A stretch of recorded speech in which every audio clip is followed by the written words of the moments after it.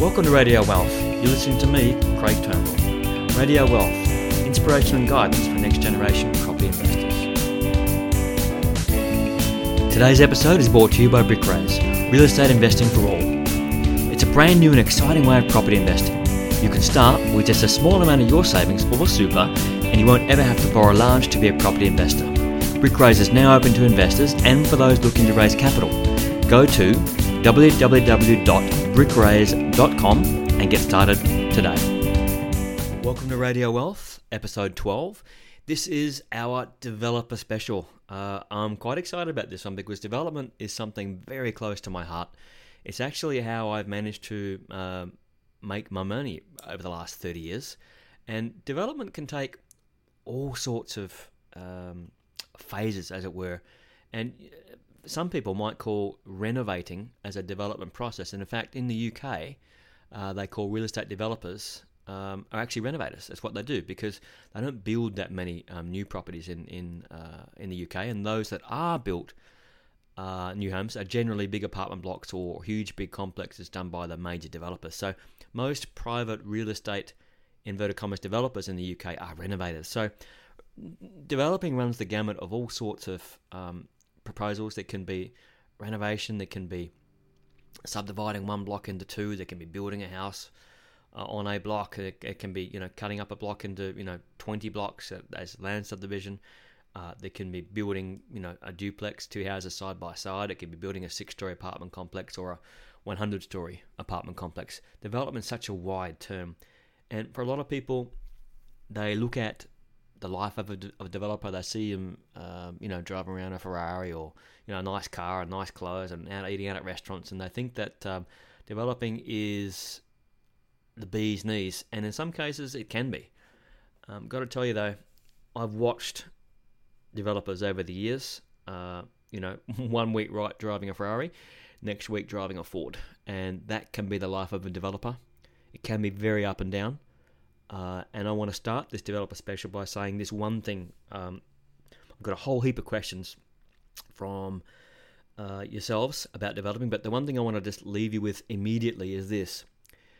I would have been a much more successful developer if, and only if, I had kept more of the product I built along the way. If I just had a small slice, or kept the small slice of what I developed over the last 20 or 30 years, I'd be far wealthier than I am now, and my cash flow would be far more stable rather than having a whole heap of money in the bank account one month and not much the next. So if you are thinking about development, the best way to go about it is take it steady, grow with it, and don't try and break records. One of the biggest mistakes developers make is they go and do a duplex development, they do 2, sell them, and they make some money and think, wow, okay, that's cool, let's go and do 4. So they build 4 houses, sell them, and make some more money, and all of a sudden they're bulletproof, they're doing 8, and then next thing you know, they're doing 28, and the market crashes and they go broke. I've seen that again and again and again. So development is also about timing, and it's about not being too greedy. It's about knowing what's suitable for you and working to your current level of knowledge. Always seeking to improve that knowledge, mind you, but working to what you know and being safe within those limits. Developing also is about risk mitigation. All that means is finding ways to lower your risk. You really don't want to take risks because otherwise you end up like that developer who spent 4 years doing 4 or 5 projects and goes bust on the 5th. So you don't want that either. Anyway, I am excited about this. There's so many questions to answer, a whole development special. I do hope that you listen into this. It's a good one, particularly also if you're interested in Brickraise, in real estate crowdfunding, because if you're an investor and you want to invest in a development project, but you don't want to be a developer, this is the way to do it. So the more you understand about the development process and the developers who'll be listing their projects on Brickraise for you to invest in, the better. So grab a cup of coffee or a cup of tea or a cold drink, depends on where you are and what you're doing. This is going to be probably a 30-40 minute show, and it'll be full of everything you might want to, well, not everything, but full of the basics and full of some more advanced stuff, as well as some tips on where to go for more information. I'm excited about it, and I hope you are too. Let's get going. This series of questions is from a gentleman named Alex, who I understand is in Queensland, and he very much wants to learn how to be a developer. So he's asked some really intelligent questions, in fact, a series of questions, and I think they're all relevant, and I decided to consolidate them into one show so that it made sense. So you can deep dive and learn a lot as you go. So Alex says, thank you for your Radio Wealth podcast. It's great how you are giving back like this as your experiences are so valuable. Thanks for that, Alex. I have a couple of questions for you, please. Alex, there's more than a couple. There's like a dozen. All right. Alex says, if you want to read this out over several podcasts, that's fine. But look, smart thing to do is dig deep and dive deep. That way you can learn a whole lot more in one session. All right. Alex's first question is, what is the smallest development you have done, and what were the market conditions or size of the block, etc., that led to a small development being feasible? So there's a couple of questions there. First is, what's the smallest I have done? Depends how you define a development. So in the UK, a developer would be a renovator. So I actually started by buying homes and like just renting them out, and then my next, and that was a bit slow for me. The market wasn't moving so fast, and I wanted to create capital growth quicker, so I started doing renovation projects. And in my view, that's the first step to becoming a developer, because you're working with building projects and you're starting to understand the building process, and it's a good way to start on the developer step. So I guess the smallest project I've done under those conditions would be a renovation project of a home or homes that I've done. I did a few little apartments, things like that. But the smallest, I guess, inverted commas, real development where I built something from scratch was simply a house on a block. That too is a development where you go out and buy a block, go and select a home builder to build a home for you and build that. That's a development. If, of course, you're doing it to make a profit and earn a living out of it. That's a development. So I guess the smallest inverted commas real development I've done would be a single home on a single block. And I started doing that when I was working for home builders in my early 20s. I started out working for Collier Homes in Perth, and quite often I would see land agents come up with deals, and they would let me know when they had a good block at a good price, and I'd often go out and buy one, and then I'd get a little discount, which is usually my commission, and a tiny discount on top of that from the building company, and I'd build a house, and then I'd sell that and make a little profit. So I started that way. The market conditions were generally fair. Development works best as a strategy when the market's moving up. That's the best time to be developing. Or it's finished like a downturn. It's had a period of prolonged like bottom bouncing, and the signs are that things are starting to move. That's when it's a good time to grab a site and get moving fast. Worst thing you can do as a developer timing-wise is come in late, when the market's starting to cool and the market's heading downwards. That's the worst time. So as far as whether a small development is feasible or not, I treat a one-house development the same way as I treat 2 or 5 or 10 or 20 or 50. They do need to be feasible. As a general comment, I'm looking for a 25% return on cost.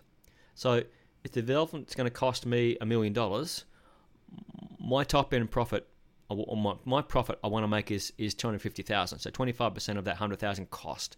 That's what I want to be making at a minimum. There are times in the market, like over here in Melbourne right now and in Sydney, where those margins are condensed to down to 15 and 20% when it gets really hard to buy a site at a reasonable price.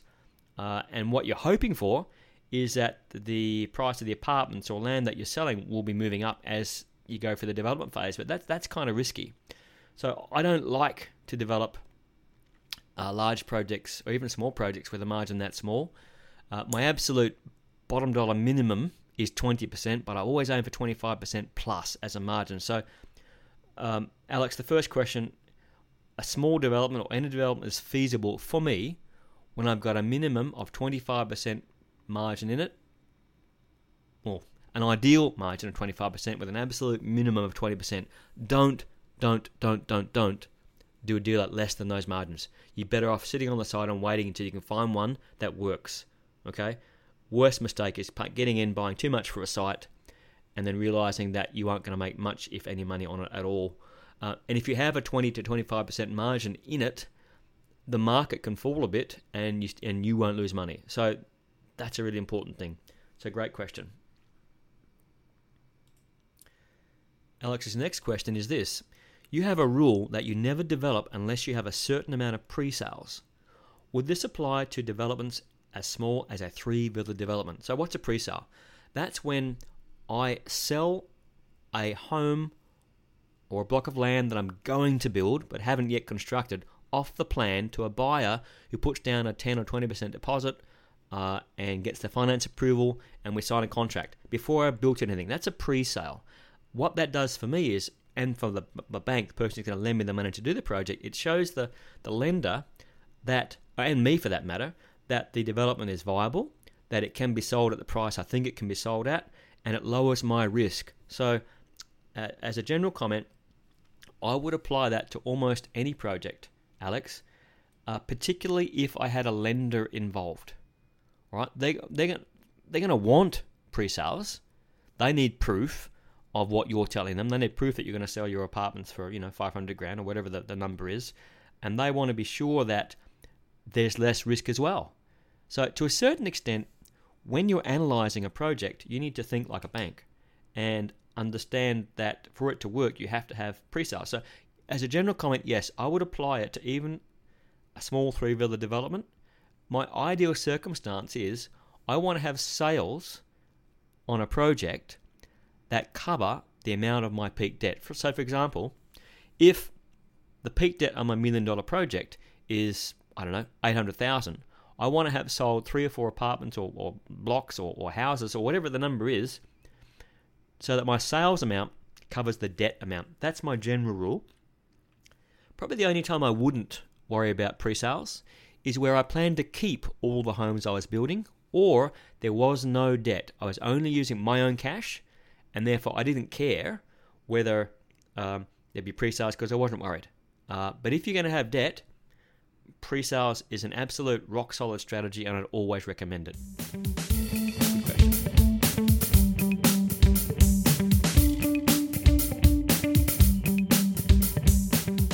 Here's our third question from Alex, and Alex says, I would like to become a full-time property developer. Alex, well done. Noble calling, and it's one that offers a lot of flexibility. And if you're a family man, offers time with your family in between deals. That is, when you're on a deal, when you're searching for deals, you can be up to your neck in it and not seeing your family a lot. So it's a very flexible job and very rewarding. The most important thing for me about being a property developer is that I love to drive by projects I completed 5 years ago. And this is it's like a little aside for you, not really answering the question directly, but I judge the success of a development I've done not just by what I make. What I want to do is drive by in 5 years and have a look at the project and go, wow, how does that look? I want to see happy families. I want to see the project looking good, looking clean. I want to see it looking well maintained, and I want to see people have made money, and I want to see families living there, and I want to know that what I've done has been a good, positive thing. So, yeah, being a property developer can be very rewarding. It can also be one of the toughest jobs in the world, particularly given that you need to deal with, government, quasi-government, all kinds of levels to get proposals and developments, applications through, things like that, and banks, lenders particularly, it's just terrible to deal with right now, and that's 2016, March 2016 as I speak.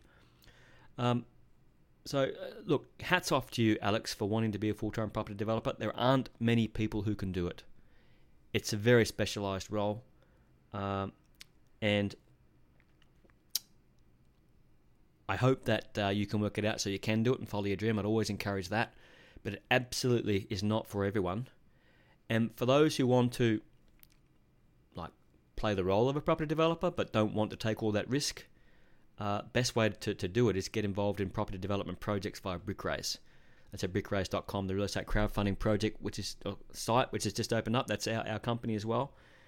Now, Alex also goes on to ask, would you suggest I work for a developer to start off with? Alex, very wise. I'd 100% suggest that. And that could be a role for 12 months to 2 or 3 years, depending on what you're doing. Strongly recommend look at it from the inside and get paid while you're doing it. Why not get paid to learn to be a property developer? And there's nothing wrong with using that income as a basis from which to start your first single home or duplex or triplex development. Nothing wrong with that at all. 3 villa development.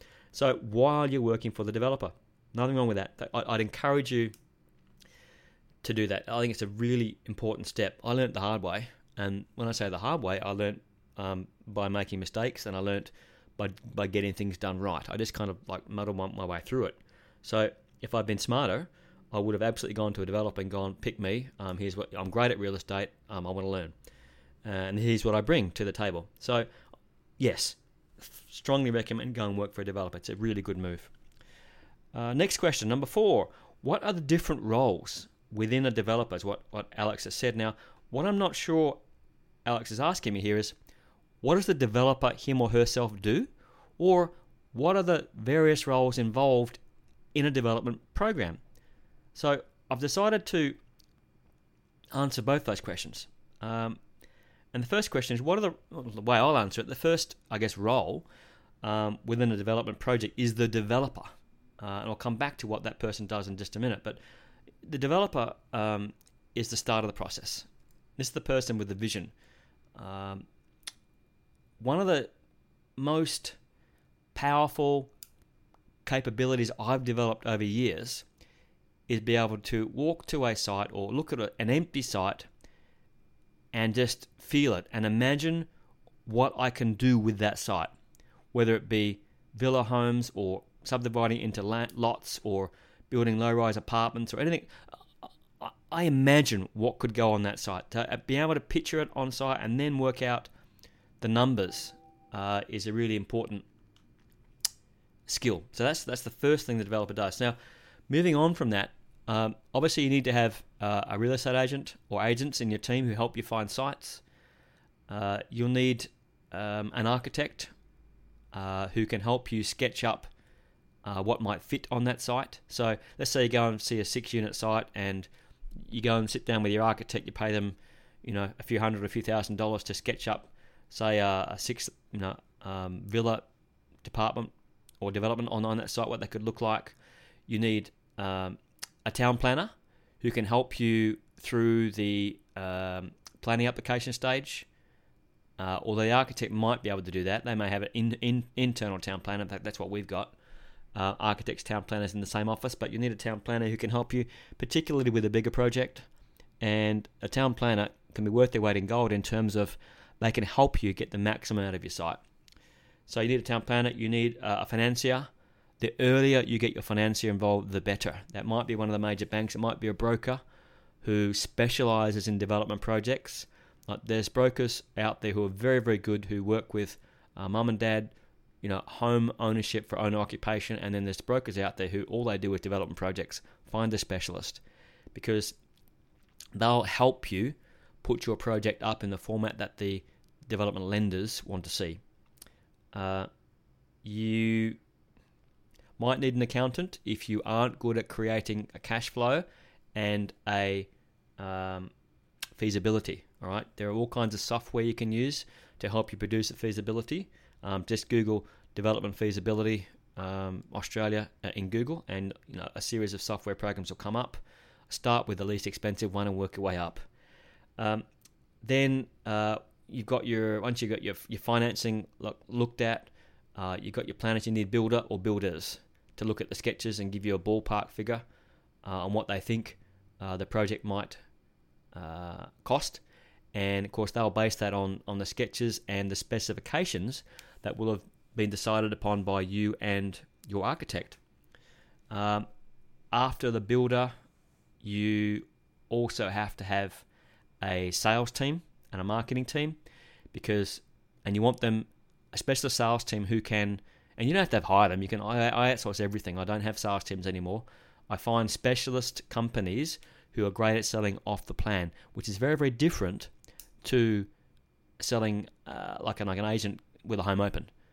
Selling off the plan is a specialised skill. You tend to pay those agents a bit more money, like 3 to 5%, rather than 2 to 3% to your local neighbourhood real estate agent who will open your home up on a weekend. So a good marketing company, again, worth their weight in gold. These people can help you get the pre-sales you want, which will lower your risk and help your lender make a decision to lend to you. And of course, you need a good solicitor. In fact, you might have had your solicitor involved in it earlier, particularly with the contracts to buy the property. But your solicitor also will help you create contracts to sell your properties, and also attend a settlement on your behalf, which is when you collect checks, which is a good thing to do. So that's the basic sort of property development team and the different roles within a development. But a developer, what's his or her role?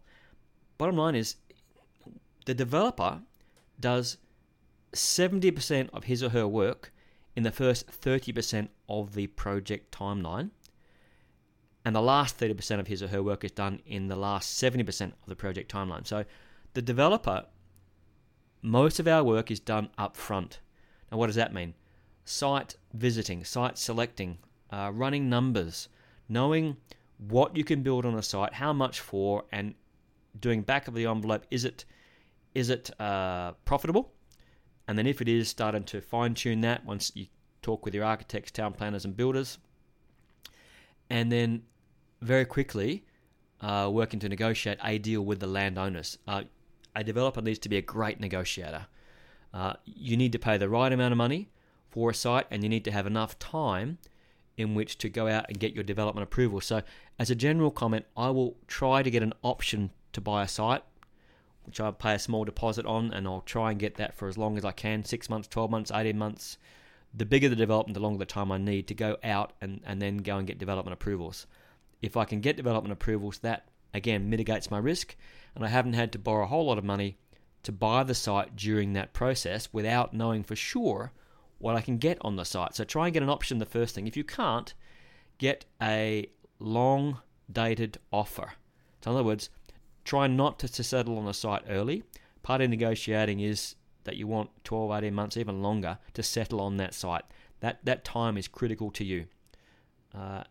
So early on it's negotiating, standing on the site, being able to figure out what you can build on it, running numbers, and then coordinating the early part of the project with your architect, planner, builder, financiers. And that's most of your job.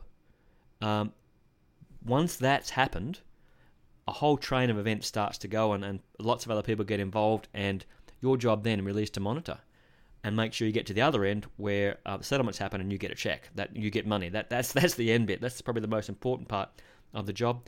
Very easy for a developer to get into a project, but the key is to be able to get out of it profitably.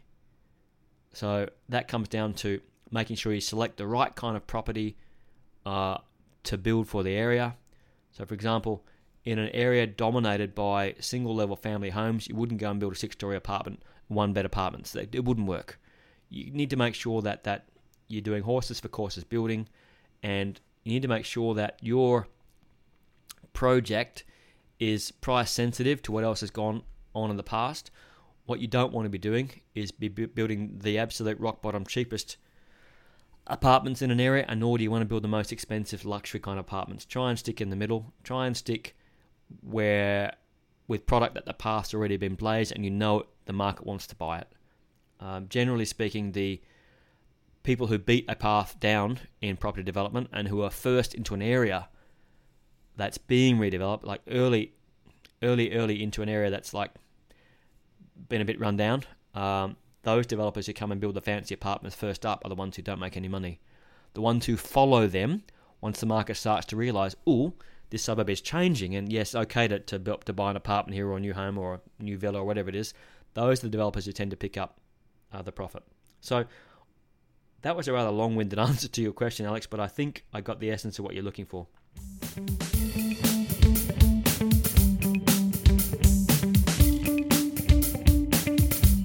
The next question in our development special is this, number 5. Are there any good books about property development? And the answer is yes. There are many. Probably the best that have been written and updated not that long ago is Australian Residential Property Development for Investors, written by a chap named Ron Forley, Forlle. What you need to do is, he's got 2 books, I think, and that's paperback and an ebook. The key would be just go to Google and you would Google property development in Australia and see what it comes up with. They'll come up with a bunch of books, but the ones written by Mr. Fawley are probably the best on the subject, although I'd grab as many of them as I could and just soak them up over time. His other book is An Intelligent Guide to Australian Property Development, and he's also got Australian Residential Property Development, which is probably the premier one, published by Wright Books. But look, there's plenty of good ones out there, but they're probably the best too. Next question from Alex is this: how prevalent is buying development land through the use of options? Have you used these? What is your usual option fee, and when do you pay it to the prospective vendor? Okay, let's explain first what an option is before we do anything. An option is a right, but not an obligation to buy or sell something at a future date in time. So what that might mean is, let's say you've got a block of land and it's next door to your house, and I rock up and go, look, I'm a property developer, and I'd like the right to buy you a site from you in 12 months from now. And you go, well, why? Why not just give me the money? I say, well, look, I've got to go through a development process where I apply for development approvals, and I'm not sure what I'm going to get on the site just yet. I think I can pay you, I don't know, $1 million for your site. I think I can put 10 apartments on it.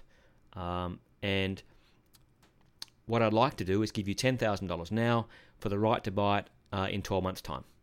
So that's kind of how an option works. If the vendor agrees, they get to get that $10,000 payment from me, and they get to keep that no matter what.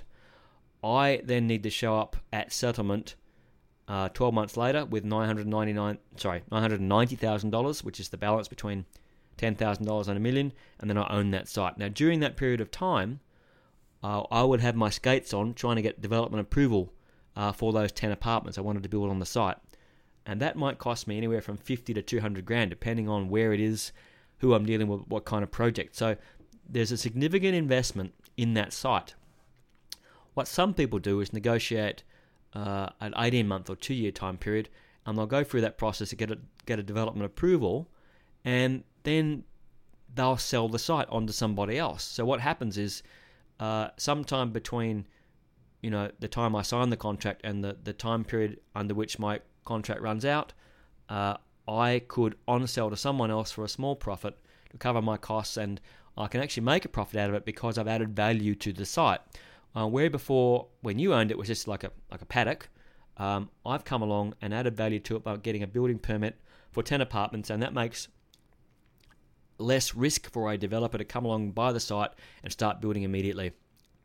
So they're willing to probably pay me more. They might pay me $1.3 million for that site. I go ahead and pay you your $1 million on it. Let's say I spend $150 on getting the development approvals through, and I make my profit of $150 over the time period that took to get done. So options are used a lot, Alex. Often with development projects of size, you don't usually see them on small projects like 1, 2, or 3 homes. It's rare. But the bigger the project, the better chance you'll get an option. If you can't get an option, you should always be negotiating for the longest possible settlement time. The more time you have to get those approvals and pre-sales, the better for you, and finance. Because finance is really hard to get right now, and I don't see that changing in the near future.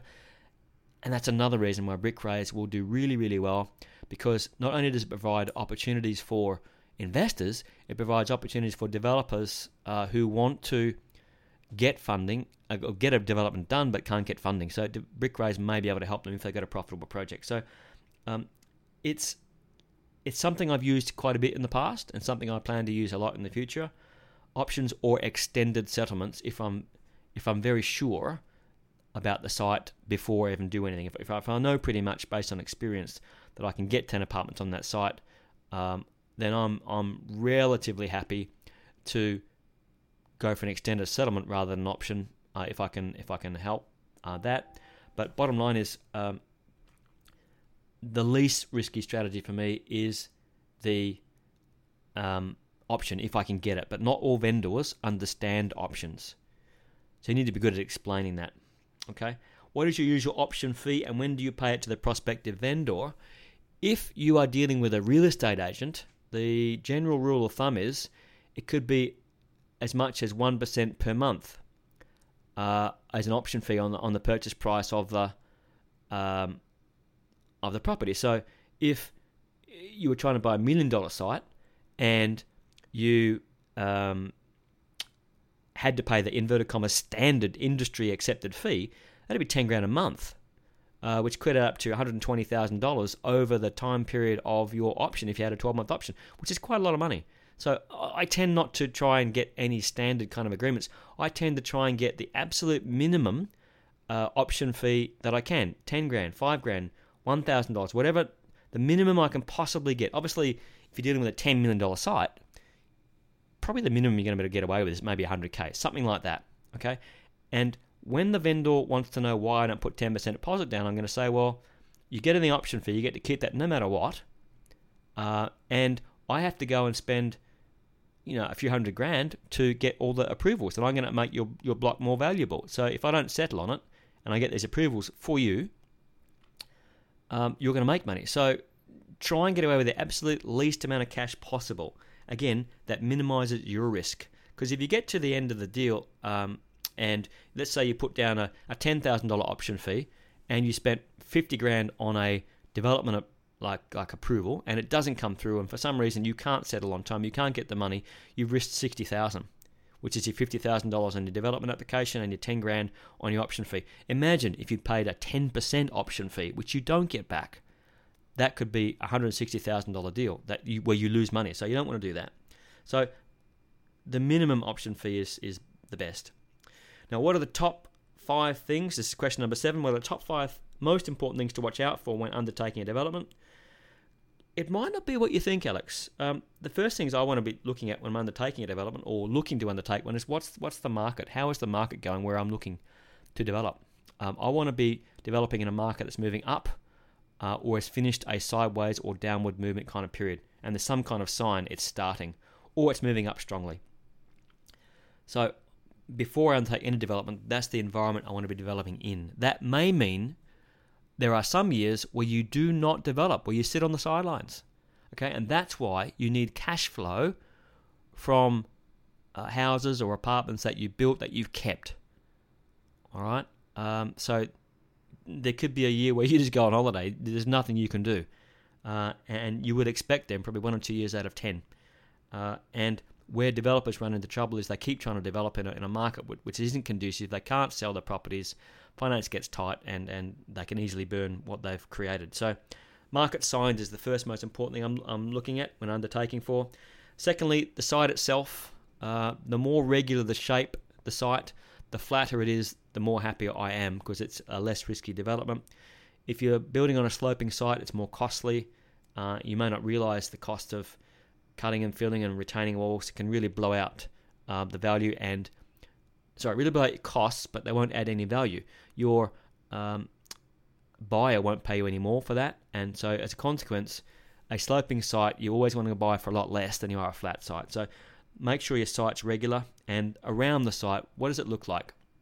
If I build 6 brand new villas in this area where there's a tip across the front, across the road from me, and there's a car body in the house next door, and the guys on the other side run a crack house, it's not going to be ideal. So the surrounding immediate environment is also important.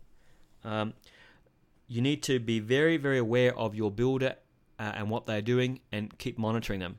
And if you aren't going to do it, hire a QS or a quantity surveyor to get along there and monitor what they do. Maybe even a building inspector to, from time to time, check the work, make sure it's been done as per spec and on to timeline, and that the work is good quality, because it's much harder to fix up something that's gone wrong at the end than it is along the way.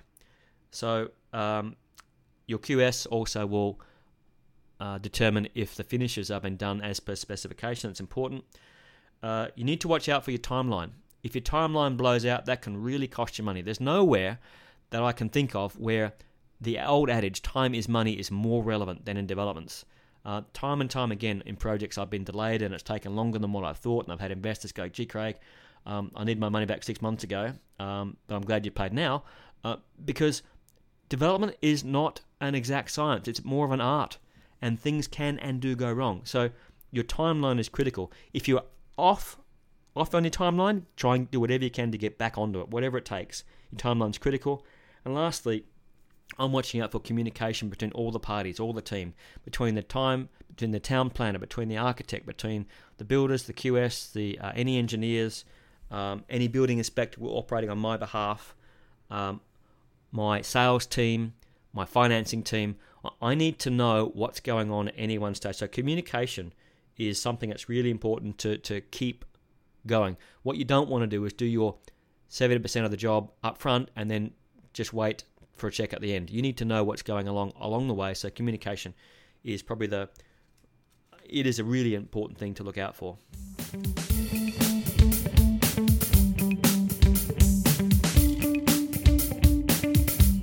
Okay, 3 questions to go. Alex gets quite complex here, so here's the next question. As we all know, Western Australia is a commodities-reliant state in Australia, same as Queensland. Much of the recent demand for these commodities has been from infrastructure construction in China, correct? I read recently about the new Silk Road that China is using as a foreign policy to build infrastructure and influence countries where it's being built. That means using the commodities of those countries, think Africa. From what you're seeing in WA, do you see that Perth or WA in general will miss out on the next wave of demand for commodities? No. Look, China definitely is using foreign policy to gain influence in Africa, where the governments are less sophisticated than those in Australia, and infrastructure needs to be built. The reason why WA has been such a successful commodities producer over the last 50 or 60 years is that we have stable government. It's very close to Asia. Transport costs are low. The mining techniques are very efficient on a large scale, and good quality materials, all kinds of. WA's got everything. It's got gold. It's got bauxite for aluminium, diamonds, iron ore, oil, gas. Look, you name it. Nickel. WA's got it, and it's been a reliable supply, and that's valued around the world. China will continue to buy from WA, so as will Japan, as it goes through its next sort of phase of growth. But coming behind those two behemoths is India. India is now looking to buy lots of coal mines and iron ore facilities. In fact, they've stopped exporting iron ore and coal, and they're stockpiling and building facilities to start creating steel. So they're going to go through their own little industrial growth boom period over the next 10 to 20 years, and WA will benefit from that, have no doubt. So WA won't miss out on the next wave of commodities. It will benefit dramatically, given it's the most isolated Western capital in the world, and it's the most westernized capital that's closest to Asia. And it just happens to have all these amazing things that Asia needs to build itself and grow. So I'm very bullish long-term WA. Next question is this. Alex says, I see advertorials and advertisements about the boom in seaside suburbs. However, all I see in the pictures is global warming and a rising sea level, etc. Am I too far ahead of the curve or overzealous in my concerns? Well, yes and no. I don't think you should ever be overzealous in your concerns about the environment. We all live on this planet, and we need it to be as pristine as we can. Bottom line is, there are now 7 billion human beings on the planet, and we are affecting it. There's no doubt about that at all. And I think we all have a responsibility to do everything we can to make sure our environment is looked after as best we can. And even if it's just a small thing like recycling your stuff, cutting down on your use of resources, and being very conscious about what you do and how you do it. I think from an individual level we can all do something. So I also think you are too far ahead of the curve, and I wouldn't worry too much about rising sea levels in the next, probably in our lifetimes anyway. Alex, maybe in 100 years from now it could be different. But bottom line is, and again, this may annoy some people, but that's okay, and they may not agree with me, and that's also okay. We're all entitled to our opinions. I actually think that global warming is a bit of a beat-up. I do think that humans are responsible in large part for a lot of the excess pollution, which I think has accelerated what I believe is the natural warming and cooling of our planet. If you look back through history, you'll find there's been cool periods, warm periods, ice ages, and so on. And there were ice ages and there were warm periods long before humans were producing, black smoke from factories and from car tailpipes. And the population was tiny.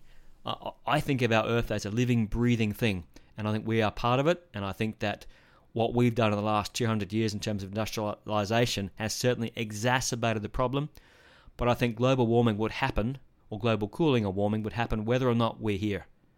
And that's just the life cycle of our planet. So sea levels will rise, sea levels will drop. Ice will form, ice will melt. That's the living, breathing aspect of our planet. So I apologize if you don't agree with me, but that's my feeling. I've done a lot of work on it, and that's what I've come up with. Perfectly happy to hear your opinion. If it's different, that's fine. And perfectly respect your opinion if you feel that humans are evil and we've done all this bad stuff. And to a certain extent we have. But bottom line is, it's natural. I wouldn't be worried, Alex, about investing in seaside suburbs. But you know what? If you're unsure, don't. Or if you are unsure, buy in the higher parts of the seaside suburbs. Don't buy it at sea level. That was a fascinating question. Now, back to our last question from Alex is this. One of your guiding principles of property development is to obtain pre-sales before commencement. What is the minimum size development you deem this necessary? I think we did cover this off on one of the earlier questions. I would think, if it was possible, I would get a pre-sale or pre-sales for every development wherever I had debt. So I think back to the times when I first started doing my developing, and it was a single house on a single block. Wherever I could, I sold that home and land package to people who walked into my display centre before it was even built or before it was finished. I'd put them in my car and we'd drive out and I'd show them the house under construction, and I would sell it there and then on the spot. So that's not a proper pre-sale, but it's kind of a sale before it's finished.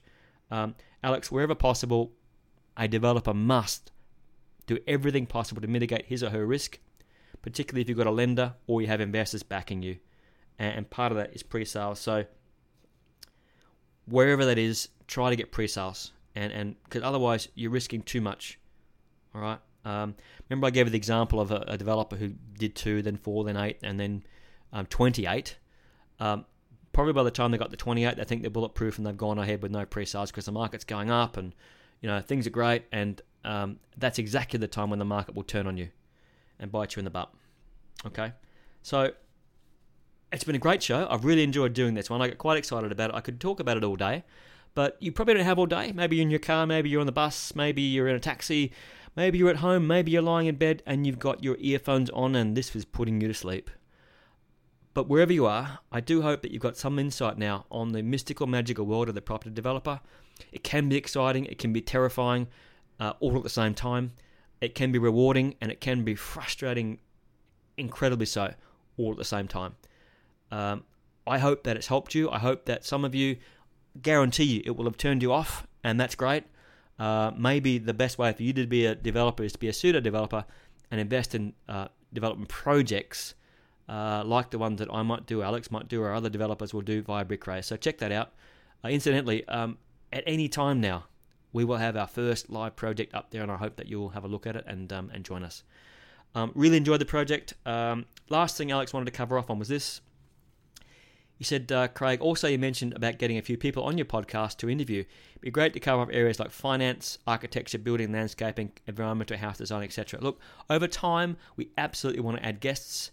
If you know someone who you think you'd like to know more about and you'd like to see them interviewed on Radio Wealth, please send me their names and contact details if you have them, and I'll do whatever I can to interview them and get them on the show. So remember, this is your show.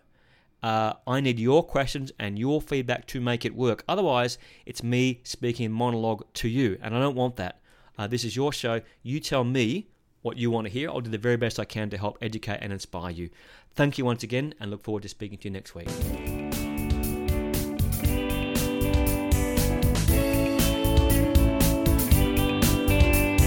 Thanks for listening to Radio Wealth. The Radio Wealth podcast is produced for your enjoyment. The show notes are found at my website, www.craigturnbull.com, or over at iTunes. Come back often and feel free to add the podcast to your favourite RSS feed or iTunes. You can also follow me on Twitter at CraigTurnbull_, and also over at Facebook. You can join in the show by sending in your questions to hello@craigturnbull.com. Radio Wealth, inspiration and guidance for next generation property.